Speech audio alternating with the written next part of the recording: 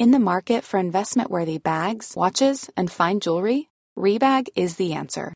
Rebag is a luxury resale platform where each piece is carefully inspected by experts to ensure quality and authenticity. Use Rebag to buy and sell finds from the world's top brands, including Louis Vuitton, Chanel, and Cartier. Head to Rebag.com and get up to 15% off your first purchase as a member with code REBAGNEW. Shop today at Rebag.com. That's REBAG.com. And use promo code REBAGNEW for up to 15% off your first purchase as a member. I'm Sandra, and I'm just the professional your small business was looking for. But you didn't hire me because you didn't use LinkedIn Jobs. LinkedIn has professionals you can't find anywhere else, including those who aren't actively looking for a new job, but might be open to the perfect role, like me.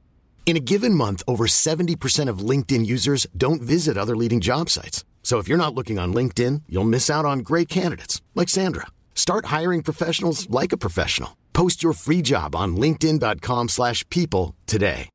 One size fits all seems like a good idea for clothes until you try them on. Same goes for healthcare. That's why United Healthcare offers flexible, budget-friendly coverage for medical, vision, dental, and more. Learn more at uh1.com. What is the one thing most YouTubers believe that is wrong? There's a lot. Probably that you need a lot of views to make a lot of money. Probably that views are the ultimate and most important thing to become successful with YouTube. That's the thing I fight against a lot. Let me give an example. Like, some will chase a trend that will get them nowhere near their goal. So I think everyone needs a personal goal, and then they use that goal as a benchmark to make every decision they then make against. So they'll be like, oh, I need to get loads of views, so I need to make short form and go on Twitter and go on TikTok and blast as many people to my channel as I possibly can. And then you're like, why? They're like, oh, because I need to get more views. It's like, you don't. You need an offer, you need a goal, and you need a dedicated community of a few thousand people, and then you can start monetizing your channel quicker, getting editors, getting a team, and you'll get so much further than just trying to be what I call a views tuber, which is basically taking what works for entertainment channels and applying it to information-based channels. So that's probably the biggest misconception that most people have, who I work with. Gabriel's just wrote a chat, if you can see that, likes in cash. Do you know, what's his name? MJ Molina. No, who's that? He's, to be honest, he's not that well known, but it's this JK Molina. It's this guy who is growing on Twitter, and he's made this quote well known now, likes in cash. And the idea is, like, so many people are just optimizing for likes, for views, for subscribers, without knowing that in a weird way, they're kind of like useless metrics to track, or in my opinion, those metrics are actually worse than useless. They're completely detrimental. For these guys here, like, if you're an entertainment YouTuber, go maximize views, click-through rate, watch time, retention. I think you'll agree with that. But when it comes to like educational YouTubers, seeing them autistically look at the analytics and just fuck up their own mental health every day, like, oh yeah, the latest video didn't perform, guess I'm not worthy of love, and it just hits you every day. It's just self-harming looking at that. And the thing is, even if you get lots of views in one of your videos, it doesn't actually mean it's a good thing. Because what if you just got like a bunch of, like, you know, what if you made a shit video that you're not even proud of, that people watched and they didn't even like watch properly? You attracted an audience that you didn't even want to attract anyway. The view is just one metric, and if I'm honest, it's quite a poor metric. So basically, you've said that one of the biggest problems is people have a misconception with how important views are needed for a successful educational channel. And you mentioned that we should set goals instead. What do those goals look like? So I try and get people to set goals that are sort of tangible, rather than going, I want 100,000 subscribers, more being like, right, I want to make 30 grand a month. I want to work remotely. It's just like, all right, I want to work in time zone. Okay, that then means that the products you produce, maybe you need to set a consideration. So they need to be more passive than like one-to-one coaching based. Or if you want to build a team around the world, you might want to take that into consideration. So I say, draw your perfect life, and then work backwards to who are the people that are going to help you hit it, and then work from there. What's the content you have to make to appeal to those people so that you can then hit it? That's kind of all you need to do, really. If you start at the content, it just becomes a mess. The second point you just made there, or the second step of that process you said, is find the team who will take you there. Can you expand on that, please? Yeah, I mean, it kind of depends how far you want to go with this, because it's not that hard to get to sort of 5 figures a month on YouTube anymore. And if I'm honest, some people can probably get to 6 figures a month on YouTube on their own, you'd probably burn out. But really what you want to be able to do is buy your time back. So it's like, you need to look for the highest leverage task that's going to move the needle towards your goal. So editing, it's just not a 10x task. It's never going to move your needle fast enough. So you've got to get rid of that because it takes up so much of your time. And then you want to look at, okay, what are the tasks? I call them 10x and 2x tasks. We want to just look at the 10x tasks and say, okay, what are the tasks I need to do that will move things? And if I can't do them, who do I pay to do it? And what are the 2x tasks, which I basically just ignore or outsource to someone else? They're just not going to get you there. So the team building side of it, like, I don't encourage massive team building. I think some people do it for status. They're like, oh, I've got 20 people on our team now. And I'm like, what the hell are you doing? You don't need that many people. But if you can get a freelance editor, then the next good hire is if you can find someone to do strategy, like thumbnails and titles, and packaging is a bit of a nightmare. A writer is tough. I outsourced writing for a bit and brought it back because I needed some sort of creative outlet because I'm a creative, and it just wasn't capturing my tone well enough. So I thought, right, I need to do certain things myself because I just get bored delegating. But after that, really, you kind of then want to focus on the business and learn the business side.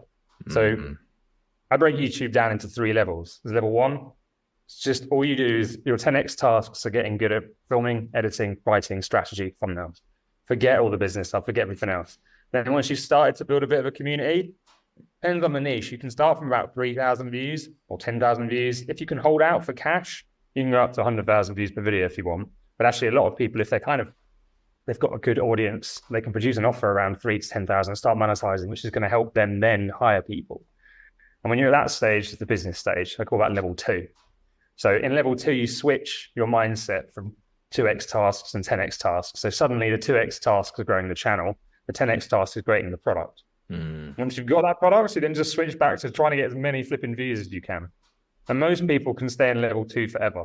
So Charlie Morgan, he's in level 2. Like, he's not making a short form. He's not trying to blow up on every platform. He's doing like $1 million a month. You can make the same money in level 2. And then we have level 3. So this is Hormozi, Cody Sanchez, Iman. They are omnipresent. They are then switching their 10x focus is like, build a big team and use all of our money to scale everywhere. Let's blow up in short form, Twitter, be on podcasts, loads of long form videos. And then they have this one offer, which is mass market, that they just funnel everyone to. So most people try and use level 3 tactics at level 1. And for me, it's like, don't focus on those things. Focus getting good at long form and building that community, and then move up the levels. So the team is going to help you do that. But that's kind of how I look at YouTube now. You need to pick your level and then go in on the right tasks to get you to the next level that you want to be. You know, I'm so glad you just said that, because every now and then I'll see a YouTuber who's got like 100, 200 subscribers, and he's editing his own stuff to turn it into TikToks and like fucking LinkedIn posts or something. I'm like, first of all, mate, no offense, but your content's shit. Like, why would you want more people to see it on different platforms? Like, why not just think to yourself, like it's like having pull form in the gym and then putting more weight on. It's like, why don't you just start with the one movement first, improve the form, improve the technique, add the weight slowly, and then eventually you can start doing some weird one-handed barbell bench press variation that you learn on Instagram or something. But everyone is I think from like Gary V's advice, and Hormozi said this recently, like, oh, okay, get it all on TikTok and then post it to, content repurposing. It's so easy. You've done all the work, and people don't realize it still takes hours to do that. So am I right in thinking you'd basically, for the guys who are already posting consistently on YouTube, you'd recommend they literally just post the YouTube for like a while? Yeah. So for me, short form right now in my current stage isn't of use. So shorts, there's no external link. So it's just views. And I'm not trying to grow a short form thing. I kind of look at them as like slightly 2 different platforms. And I also don't have the time or the team or the want. I've got other goals I'm focusing on to go that direction. So I would always say, like, there's so much stuff we can do. Really, the art of this is working out what to say no to, and then only focusing on those things that will move you, and getting very good at not getting distracted. It's very tempting when you're like, oh, look how many views they're getting on short. So their subscriber count's going. It's like, but their goal is going to be different to yours. So yeah, stay focused. The more focus you have on something, the better the result you're going to get. And then you can do weird muscle ups in the gym. When you like Bosu ball squat or some shit. Like just leave that for now, man. Just learn how to squat for now, bro. Like you posted 7 videos. Like, I think this problem stems from, right, is that the YouTubers don't specifically say, this is my target audience who I'm talking to. But Gary Vee had a production company and the minimum spend was like 20 grand a month. And his production company would do what he was doing. But he's telling people, do what I'm doing. He wasn't speaking to sort of like Tim. In his head, he's got an avatar. All he cares about is getting the business, right? So he's putting out this information to a wide audience. But really, it only really works for people who've had the cash to pay him or the systems in place to scale it. And it'll kind of be the same with Hormozi. He's right. In a dream world, if we had longer time and stuff, doing what he do would be great. It does, but he's got, an amazing team there. He's not doing half of the work. He just films it. And it's just not really for everyone. But he's probably talking more to the kind of business owners out there who have got the cash who could do it, rather than John who's just starting out.